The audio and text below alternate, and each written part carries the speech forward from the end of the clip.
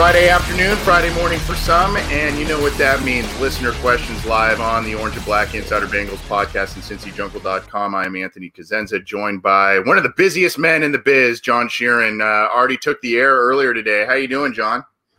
Yeah, this morning, or I guess not even this morning, about an hour and a half ago, I had the pleasure of being on Forever I Love Atlanta Sports podcast, which is an Atlanta YouTube channel. And I was talking about Darren Simmons potentially being a head coaching candidate for the Atlanta Falcons. So me and the Don, as he calls himself, who hosts that channel, we had a nice conversation about Darren Simmons. And also, if you want to watch that, definitely check out, he's interviewing Reggie Kelly, who not only played for the Bengals, but also played for the Falcons in his day. He's interviewing Reggie Kelly on Sunday. So definitely check him out. Forever I Love Atlanta Sports podcast on YouTube. Please do. Reggie Kelly is a quality human and quality football player. He played a while for the Bengals, so that's really cool you were on that show. Please check it out. They did follow me and on Twitter, and I kind of dropped the ball there, I think. So I'm glad that you connected with them and got on that show a little bit there. But yeah, please check that out. That's awesome. Also, just a little bit of news. We do have some feelers out to some special guests coming up in the next few weeks, so we hope to be booking those. We've had a few special guests over the past couple of weeks, Tim McGee, Sam Hubbard, and now we're hoping to get a couple more here before year's end, so we will definitely keep you in the loop on that. Let's get to some questions. You can submit yours to us in a number of different ways. Call or text 949-542-6241. You can call or text us there. Email theobinsider@gmail.com. You can tweet us at BengalsOBI, and we have three live comment sections: Facebook, Cincy Jungle's Facebook page, our own YouTube channel, and on Cincy Jungle there is an article, a live Q&A article with a comment thread. You can leave them there. We'll be monitoring all that stuff. We appreciate all of the support and all of the questions you've been firing out at us. If you're new around these parts, you can subscribe to the YouTube channel. There's an icon right under John's left shoulder there, so click that, get notified when we will be going live, when we have new material. By the way, we're going to be keeping up with all kinds of different material throughout the off season. We're not really, we're not just going to cut back on all kinds of stuff. I know John will have some stuff. Matt will have some stuff. We'll be doing all kinds of collaborative stuff. So, we still plan on bringing it to you throughout the rest of the off season. It's going to be an interesting one for sure for the Cincinnati Bengals. I'm going to let you lead off this time, John. Where would you like to start? I guess we can start with the Facebook chat from Chuck Anderson. He's asking, other than Jesse Bates, which has been the most improved player under this coaching staff? How about you go first? That is a really good question. Oh, boy. There's an argument to be made for a couple of people. You could even say a guy like Ethan Carter seems to be in a small role, seems to be improved. You can make an argument for, some other players around the roster. I would almost say Drew Sample, though, John. I think Drew Sample has. There's been some issues when they've made him go one-on-one inexplicably in pass protection. He's gotten beat, but he's picked it up a little bit.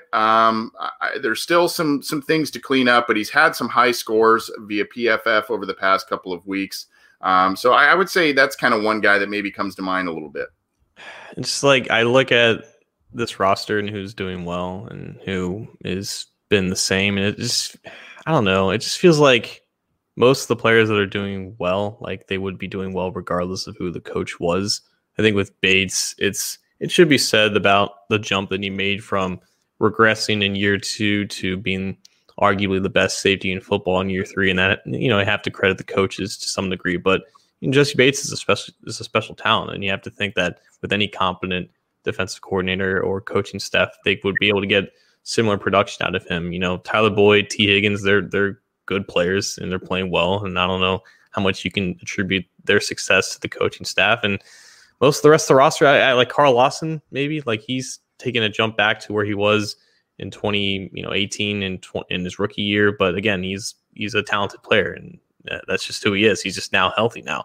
So I think Bates is like the obvious one. I think Sample's a decent one, but it's like the guys who are good players, they're just good players. It's not like they're really elevating anybody's talent. They're just playing up to expectation. And for the most part, this roster is depleted of talent because of injuries. And as a result, you have mostly an underwhelming roster at that point. Right, and it's just a matter of what are your expectations and what did we – I mean, Drew Sample hasn't been outstanding, sometimes not even good, but compared to last year and him not really playing much at all because of an injury, and when he did, it wasn't great at all. And then now he's kind of flashing a bit this year. That's kind of just one guy that came to mind. I mean, you could say William Jackson is another guy that's kind of stepped up. I just, like you said, though, I don't know if I could say under this coaching staff, that's specifically why some of these guys have stepped up. But that's kind of why I guess I went Drew Sample there. I mean, one, before we move on, I almost hesitate to say this, and we'll probably go next to a question that relates to this, but could you make an argument for Bobby Hart based on what you saw earlier in the year? I guess it's like he's playing as good as he could be, but he's still not a good player. So it's like, yeah, I credit the coaches for making a bad player like not slightly less bad. I don't know. We're going to get to a call here in just a second. By the way, John, Chuck Anderson, the Facebook photo there, the family's dressed up as the Simpsons. That's I didn't realize that. Jesus. It's pretty awesome. We've got, I believe, someone on our line. Who's this? How you doing? It's Terrell. Terrell, wouldn't be Friday without you, my friend. How you doing? How you guys doing? Good. What's going on? What's on your mind? Oh, man, I just got to say, man, I just want to get to the good before the bad, but it's a lot of handful of guys on the team fighting for this crazy season, and I just want to get a hand too. They did fight hard, though. And also, I got to say, Boyd and Bates, they got to at least get on the top 100, though, or something for it, though. At least make it to the Pro Bowl or something. I mean, at least a little something. And T. Higgins and Burrow, you know what I mean? That was a highlight of our season. And I got to give it to Logan Wilson. He outplayed Bynes and Pratt this year, though. He should get some more playing time, definitely. And I got to say, I like how you had Lou Alaromo, Bengals Nation Public Enemy #1 on in the front of the thing, though, and just to keep another eye on Zach Taylor too, though. But yeah, I just hope they refresh the line. I feel like Duke Tobin, he on a hot seat too, though. And a lot of this blame, I know a lot of the blame do get on Michael Jordan, and he way overrated. And he just don't bend enough for a big guy. And a lot of it, I put on Jonathan Allen too. He got a lean on Joe Burrow. Yeah. And I just gotta say happy holidays, and y'all have a great season. Hopefully next year, and please don't let Finley come back. Thanks, Terrell. Happy holidays to you, man. We'll probably do another listener questions live episode before the new year, but in case we don't for some reason, have a good holiday. Good hearing from you. I want to talk about that Duke Tobin thing you brought up there. Thanks for calling in as always, bud. No problem. So, hey, he brought up Duke Tobin. I thought that's kind of an interesting thing. I mean, we talk about, is Zach Taylor really on the hot seat because of this coaching staff? I think we all think he at least should be, but who knows with this ownership group and everything, if they're going to be so quick to make a change. But what about Duke Tobin and your thoughts about things with him, John? You spoke with him. I believe, was it at the Senior Bowl this year? You and Joe Goodberry sat down with him. And there was also an interesting email from somebody. I guess I could tie this in here. It was from Joseph Cook, and he pointed out all of the guys that they've drafted in the first round that have had major injury issues. 2013 Eifert, 2014 Denard, 2015 Aboihi, 2016 Jackson, 2017 Ross, 2018 Price, guys that missed a lot of time earlier in their careers, and it's kind of followed them throughout. So I guess since Terrell brought it up, we had another email about Duke Tobin. What are your kind of holistic thoughts of Tobin going into 21, especially since you spoke to him earlier this year? I don't know why he stopped at Price, Jonah Williams, and Joe Burrow. Yeah. Good point. He's not going anywhere. I think it was Paul Daniel Jr. who wrote about this in like his own Q&A. Someone asked about, is Duke Tobin on the hot seat? He's got the perfect job. He's not the general manager, but they act like he is, but they don't give him the title, so he doesn't have the accountability of being one. And he's like, he and his dad, Bill, There's family in that organization. People point at like the bad things or like the misses in the draft, and they will counter back with the hits in the draft from 2009 to 2013. That was the basis of what made that team competitive. So I think he has a job for as long as he wants, which is kind of like what it was with Marvin Lewis, but it just doesn't seem like he's likely to ever going to get fired or, for being incompetent, even if he doesn't have the greatest track record in recent years. I just don't see that as something that's going to happen this year or maybe in the recent future. Yeah, I think he's safer than Zach Taylor personally, and which is odd to say because he was probably one of the big guys who was the driving force behind hiring Zach Taylor. I think that he had a loud voice in that, at least by kind of, reading the tea leaves there. So I do think that this next draft class for him is going to be big. And if this next draft class is another flop, has a lot of players who are injured, maybe that's then a little bit of a cause to make a change by ownership there, John. I just wonder if he does leave. I mean, do they fill that position again? Do they add a different GM and actually make a GM? I mean, or is that just, he earned that spot. We know that this organization doesn't like to hire a lot of internal staff. So, if they get rid of him, well, we'll just kind of make ad hoc positions elsewhere to maybe fill the void. I don't know. I mean, that's exactly like they don't have a GM right now. So if they get rid of Duke, then like what do they do? Like they just have no director. Like who gets promoted to that spot? Is it going to be better than Duke? Like they're not going to go out and hire a GM. They're not going to go out and hire Louis Riddick or anyone else that you may want. That's just not what they do. Right. Where do you want to go next? Let's get to Mr. Whisper from YouTube. He's asking about Quinn Spain. Like, has he done well enough to be resigned, or is he replaceable? What do you think? Well, first of all, I saw that one, and that was where I was going to go. So I'm glad you did. A little bit of both, I think. I mean, he's shown both. He's shown to be a little bit proven to give a little stability on the offensive line, but there have been moments where you go, oh boy. But the other thing, John, is I think a lot of people realize that Quentin Spain is a more natural left guard, and he hasn't really played there. He's played a lot of right guard for this team because of necessity. So it's almost kind of like, why don't you let him play left guard, let him show you what he's got there, and then you can figure out the rest from there. I mean, I think that you try and bring him back, and because you could probably get him on a manageable deal, especially if you're going to maybe go make a splash elsewhere on the offensive line in free agency, which I think they should. You can have at least, you're not going to have all pros at every single position on the offensive line. It would be wonderful if you did, but if you had a guy that's at least okay, which Spain seems to be, and I think if he would be, there'd be a little bit more quality film out there on him as a Cincinnati Bengal if there was more time at left guard. That's just kind of my gut feeling. But, I think to answer the question, in my opinion, I think it's been a little bit of both. He's done well enough to be resigned, but he's also replaceable.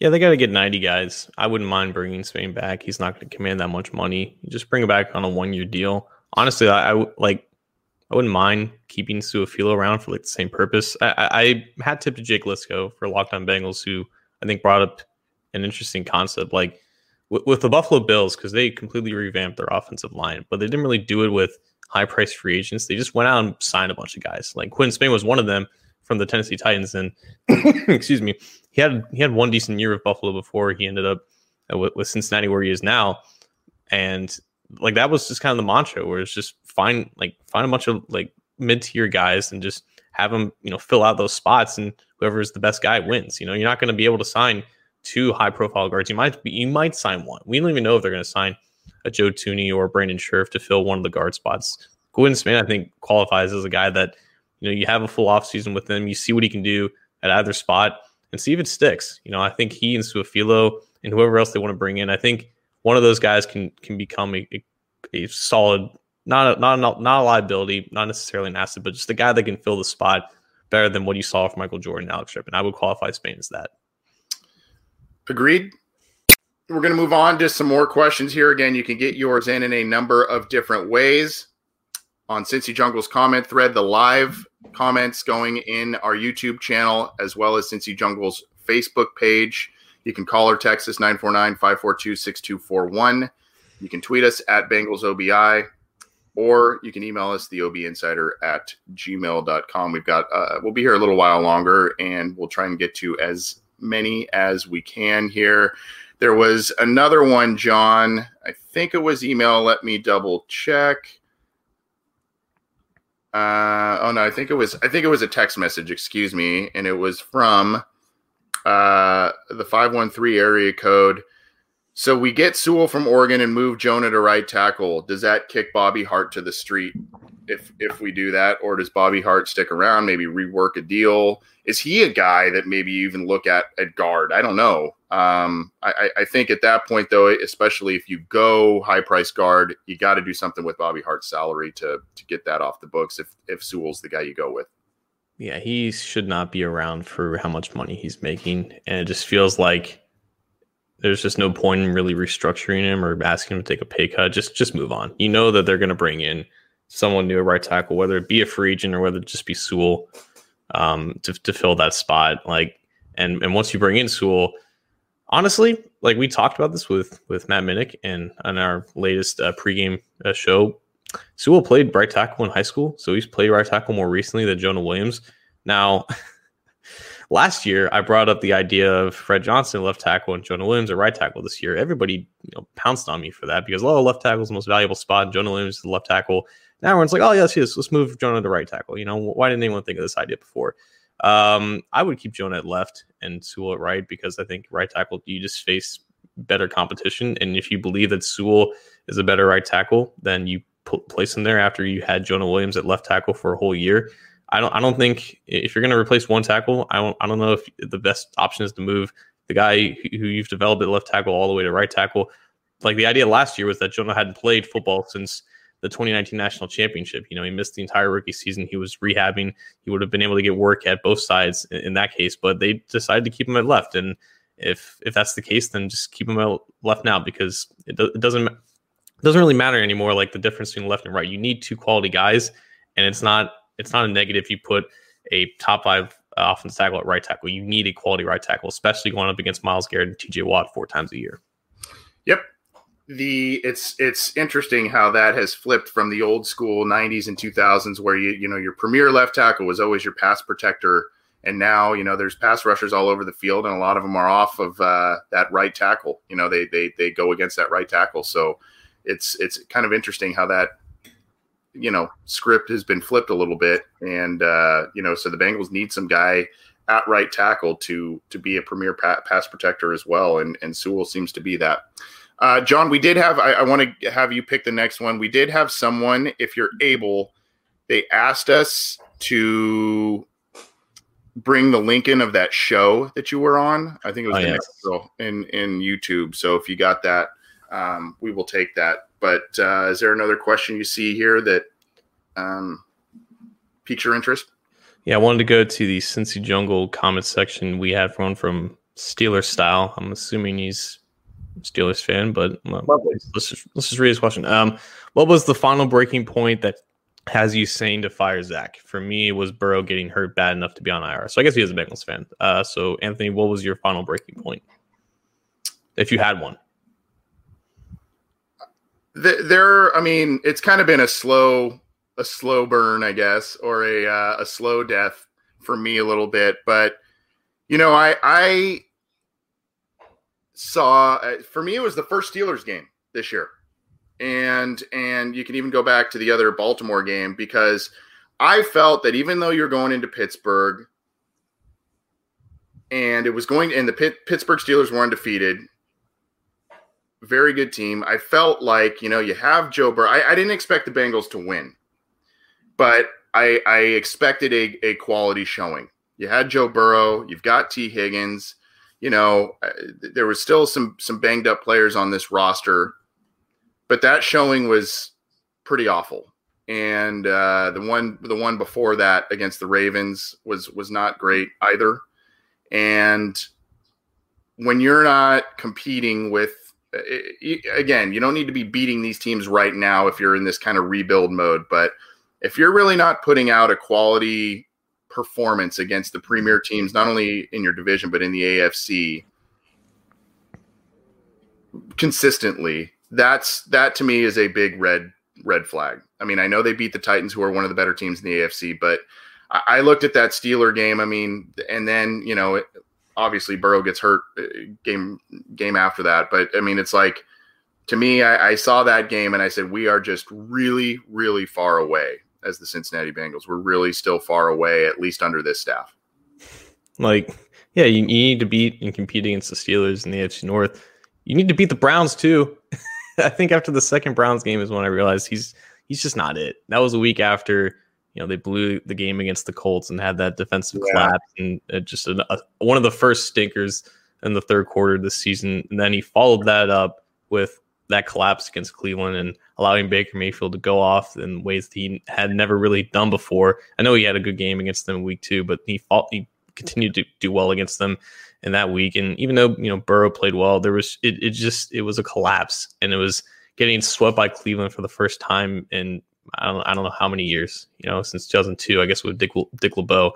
Like, that is when I thought that, yeah, he's just not it. Now, the Burrow injury and the fact that he was one of the driving forces of keeping that same offensive line out there for the season, and poor evaluations on his part to allow that to happen, that obviously, strengthened the point. But I think for me, like, I guess I'm not really answering the question, because it's like, this is when I initially first thought it, but it's what's just dominating my mind when I hear this question. Like, that's when I guess I knew that he's just not it.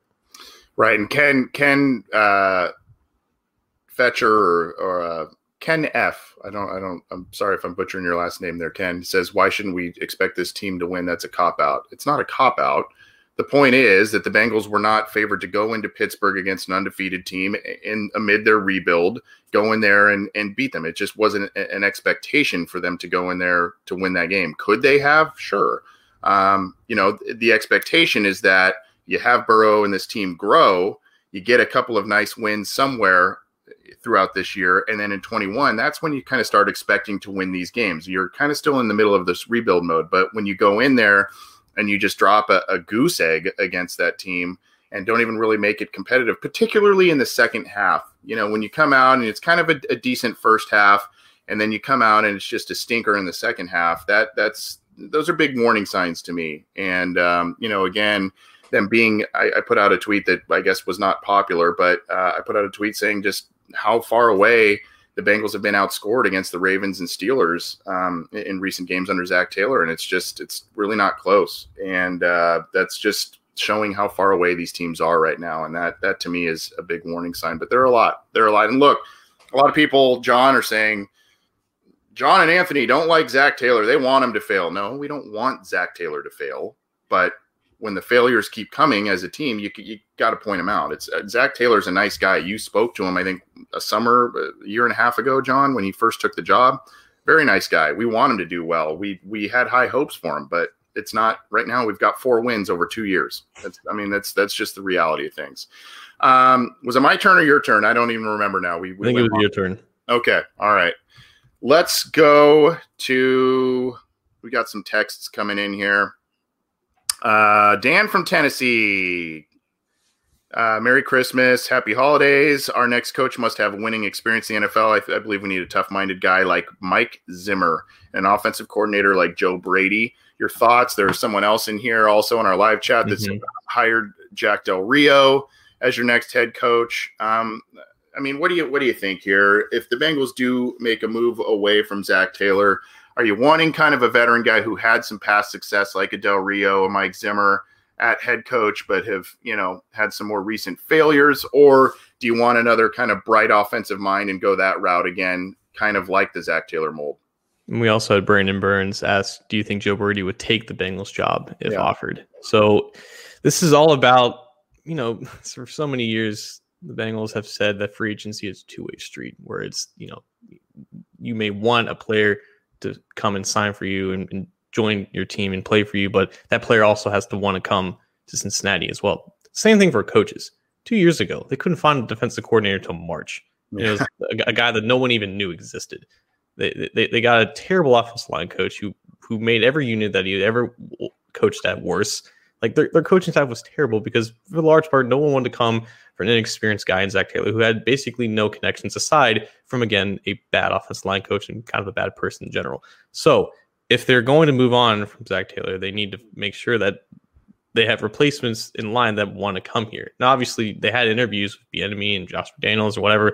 For whatever reason, they landed on Zach Taylor. He was the best interview of the bunch, I guess, and they felt confident in him going forward. With Mike Zimmer, I think there is a connection there where, Zimmer obviously loves living in Northern Kentucky. He worked with the Brown family for years, and I think he would want to come back here if he was fired from Minnesota. With Brady, though, I think the Burrow connection is obviously strong, and that would be something that would do a great part in pulling him towards away from Carolina. But also, this is his first year as an offensive coordinator, so not only may he not be ready to be a head coach, he may also want to bide his time and continue building his resume to get a better head coaching opportunity. Because the Burrow angle, it's a strong pull for anybody to come and replace Zach Taylor, but it's still the Bengals. It's still dealing with ownership that doesn't have a GM that is last in several categories and just a reputation around the NFL. Like these guys, there's only 32 of these jobs in the world, but there are always openings every single year with a guy like Brady, who I think many people assume is going to be promoted to a head coach soon. He may want to just bide his time, wait for better options.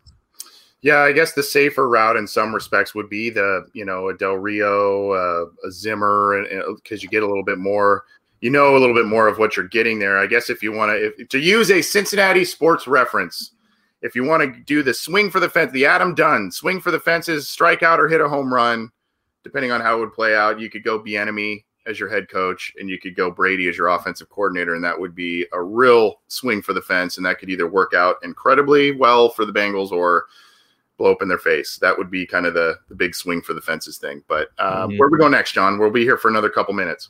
Let's see here. Oh, we had one from earlier from Matthew Steinmetz from Facebook. What do you guys think about Rex Ryan for defensive coordinator? I'll let you handle that first. I mean, how long has he been out of the game now? 2-3 years? I mean, at least. Yeah, I mean, I understand there's a positive track record there from a coordinator standpoint, even a small flash in the pan success from a head coaching standpoint. I don't know. I guess it could be worse, but it could be a lot better, in my opinion. I mean, they're unfortunately for defensive coordinator, that's kind of even Wade Phillips is like that. He was out of football this year, and people, especially in Las Vegas, are clamoring for him after good old buddy Paul Gunther got the axe from John Gruden. So, I mean, I guess there could be worse options out there, but there's been a reason why he hasn't had a job for a little while, I would assume. Yeah, he got fired by the Bills after 2016, and I get the angle. He coached in the AFC North. He was the Ravens defense coordinator for the final years of Billick. But yeah, no, look elsewhere. I wouldn't be interested at all. Yeah, we still love you, Matt. I know you watch and listen to the show a lot, but we appreciate the question there. But we'll move on there. Let's see here. Here's an interesting one and I don't even know if I know the answer to it, but from Tyrus Humphrey in the Facebook chat, do you feel that Christian Westerman would still be on this team if Frank Pollock was the offensive line coach instead of Turner? Maybe a little bit of a pet project under Pollock. Got very limited time under Marvin Lewis, and one of those guys where Zach Taylor kind of got a raw deal where Bowling quit and retired. Westerman did the same, I think, right? They kind of had to make do last year. That's very interesting. I just think the 1 year that Westerman was here with Pollock, he played, and I'm looking at it right now, he played 3 games, didn't really start in those games. He just came off the bench. It was decent. But Alex Redmond won that starting job at right guard that year. And people at the time, thought that Westerman was probably more deserving of that. So, I think Pollock liked him enough to keep him around as like backup, but I don't know if he would still be here, to be honest with you. I think it was speculated that he had, he just disagreed vehemently with Jim Turner, and that's ultimately why he wanted to retire rather than continue playing for the Bengals, or maybe it was something bigger and it was just a bigger personal issue and he just didn't want to be in football anymore. So I really don't know the answer to that. I just know that he didn't win the starting job when Frank Pollock was here. That was Redmond at right guard, but it's a lot of speculation with a case that we just don't really know a lot about. Yeah, Westerman was a guy, man, I was amped up on that guy. Reports had him, kind of physically as a second, third round talent. Bengals got him in the fifth, and he just never, there was some stuff about never grasping the playbook. They couldn't trust him to do the right reads and protections and whatnot. And, maybe he thought that he was in line for a starting gig once Bowling was gone. And, they kind of told him that you got to still kind of fight for a spot right now. You're backup. Maybe he didn't like hearing that. And he just kind of was saying, I'm done. I don't know. We'll see. Total conjecture there, but a very interesting question from Tyrus. We got a text, John, from a different 513 number. At this point, what are your thoughts on Logan Wilson? He's a good player. I think after the draft, I was personally more excited about Akeem Davis-Gaither. I just liked him more as an overall player, but I think Wilson has developed nicely in just 1 year. He's an older guy. He's exactly as old as I am. He was born in July of 1996, so he was an old player coming into the NFL, and there was some worries about older guy coming from smaller school. How is that really going to translate? But intellectually, I think he's developed very nicely as a guy that just kind of knows where to be. He's got the play strength. He's got the open field athleticism. He can be a solid player. I think he's a guy that can definitely break the curse of so many consecutive third round whiffs at linebacker. He might not be a great player ever because that he just doesn't really have the profile to become that. But I think a solid player is what he is right now, and what he can continue to be. I agree with you. I don't think we're seeing all pro bowler. Could be wrong about that, but I think solid's all they kind of need. If you bolster that defensive line, if you got a solid guy behind him in Logan Wilson, that's fine. That's totally fine, especially based on what they've had previous to him. I mean, and you mentioned the third round whiffs. I mean, you could go Dawson, Malik Jefferson. You could go round and round with that. It's just been an absolute mess. And they seem to find a guy, his tape showed him very active and always around the football in college. And it's proven to be quite a bit of the same in the NFL. You worried, kind of smaller school program, if he was going to be able to keep up with the rough and tumble AFC North and just in the NFL in general. And he seems to be very active and always around the ball when he's in there. It's just a matter of, seeing an increase of snaps, and hopefully we see more growth going into next year. But I agree with you. Nice player and a good pick as of today. Yeah. So I'm going to go back to YouTube with Mark Fry. Any potential free agent candidates for the offensive line the Bengals could/should pursue next offseason? I'm going to ask you this, but also say that you can't say Joe Tooney or Brandon Scherf. Well, I did a brief look the other day, and I should probably pull it back up to see. I mean, really, I kind of was like, well, what if you went – if the Bengals are indeed maybe thinking move back and Sewell isn't in their plans, whether it be because they like Jonah Williams and maybe even Bobby Hart, and they just want to do the interior of the offensive line. Maybe they don't want to pay that much for a guard. Maybe they move Jonah into guard and they pay a tackle if they're more comfortable doing that. There are some other guys out there, but they're up there in age, right? There's Trent Williams. He's, I think, 33, 34.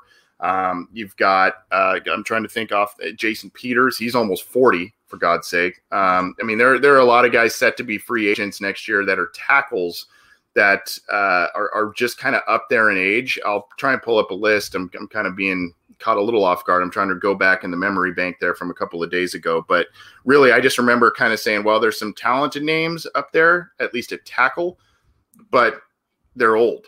And so it would kind of be nothing more than rental deals. And a lot of the rest were, your guys who have been kind of fringe starters, rotational players, no one that really kind of says, yeah, I'm the starter. So that at least at tackle, that's what I saw. And then, of course, you mentioned Scherf and Tooney, but we're not talking about them. Yeah, everybody is on about one of the two guards, and it would be the first time the Bengals really invested in that position ever. And I think some people thought that they were going to do last year, but they were just comfortable with offensive line. I'm not saying that they won't outright at all. I just think it just seems more likely if they invest big in the offensive line, they might do it at tackle. And the prize in this free agent class is Taylor Moden from Carolina. He has been all over that offensive line. He just found a spot at right tackle when they invested at left tackle, and he's been really good in a contract year. It's possible that the Panthers bring him back, but I think there was a report saying that they don't intend to franchise him or something like that. So he's going to get pretty decent money, and I feel like if you're spending $15-16 million a year on offensive linemen, you probably should more likely do it on a tackle than a guard.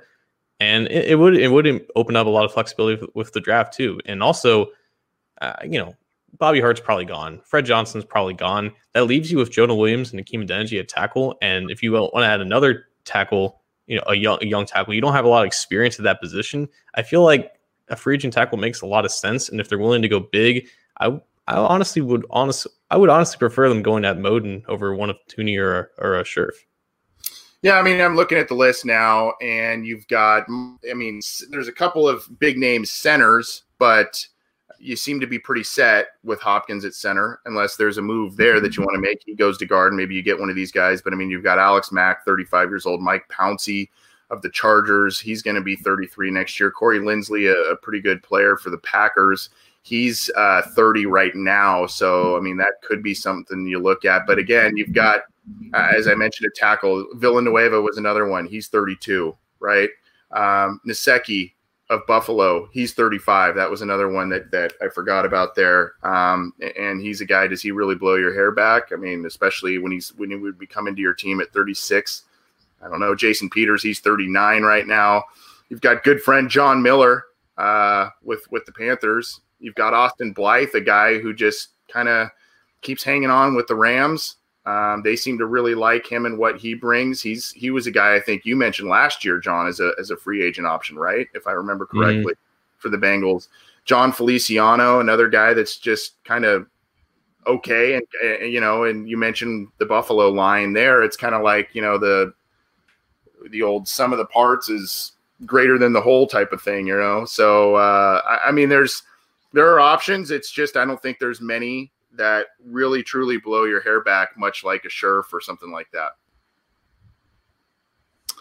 So thanks for the question there, Mark. We're going to get to, I think, maybe one more here. Let's see if we've got one more interesting one. I'll check the texts here.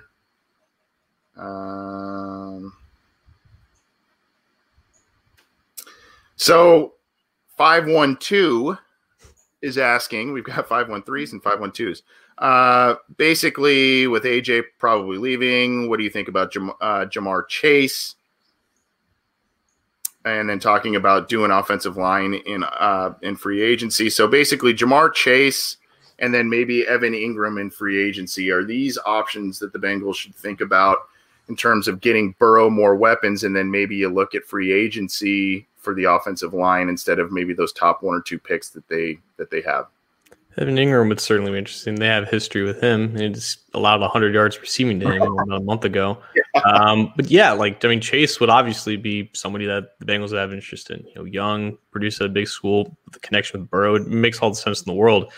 Not last year. This year has been 10 years long. In February, when this channel interviewed Austin Gale, I asked him about, for a team that is looking to turn around their offensive line immediately, is it wiser to invest that in the draft or in free agency? And he said, it's rare for rookie offensive linemen to produce at above average levels, compared to other veterans. And if you want results right now, you would be probably more wise to invest in quality veterans at that spot than go at it in the draft, even if the draft is more, financially cheaper. It's just for mid-round or first-round draft picks compared to, open market contracts or whatever. So it would make sense if they want to fix the offensive line right now to sign two starters at one of the guard spots and right tackle, and that opens you up in the draft where you don't have to take a Sewell for need. Even though Sewell is still might be the best player on the board, I think Chase would be right behind him, and if they would be willing to move back, he would make a lot of sense to just fill in that void for Green. I'm sure Burrow would support it too. Yeah, look, the Bengals have always preached this, and I think, again, if you want to go back and check out that interview that John did with Duke Tobin, they use free agency as their thing to fill the needs. That's what they use free agency for the needs, and they want the draft to be open for best player available for the most part. Now, last year was a little different because when you have the top pick and you're the worst team in the league, you got a lot of needs, whether free agency covers it or not. But for the most part, this team likes best player available. They don't like to be pressed when it comes to the draft. They don't like to be pressed into taking, and they say that publicly all the time. Now, do they always stick to that? Not necessarily. And do sometimes those two, a need and best player available, does that sometimes overlap? Yeah, for sure. But I mean, this team likes to use free agency to fill holes, and then in the needs, and then when they get to the draft, they like to do best player available. So to John's point, if they are going to use free agency for offensive line help and they fill a lot of the gaps there, you know, you could see conceivably a wide receiver or a tight end or, you know, this Pitts kid from Florida be in the mix all of a sudden. If they've taken care of a lot of issues in free agency. So, you know, right now as we sit here, Sewell's the pick, but a lot of things can happen in the course of the next 5 months. Right. Anything else you want to get to before we get on out of here, John?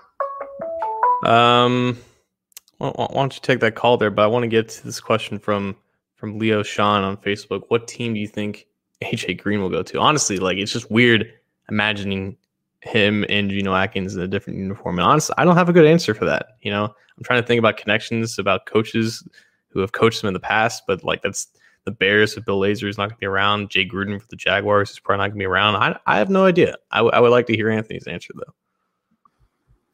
Unfortunately, that call dropped there, so we didn't get to that one. Maybe it'll come back through again before, but we are coming up against it here. But I honestly, I think you're going to see him on a team that is either is going to be an immediate contender or one that is showing a lot of things that they will be a contender next year.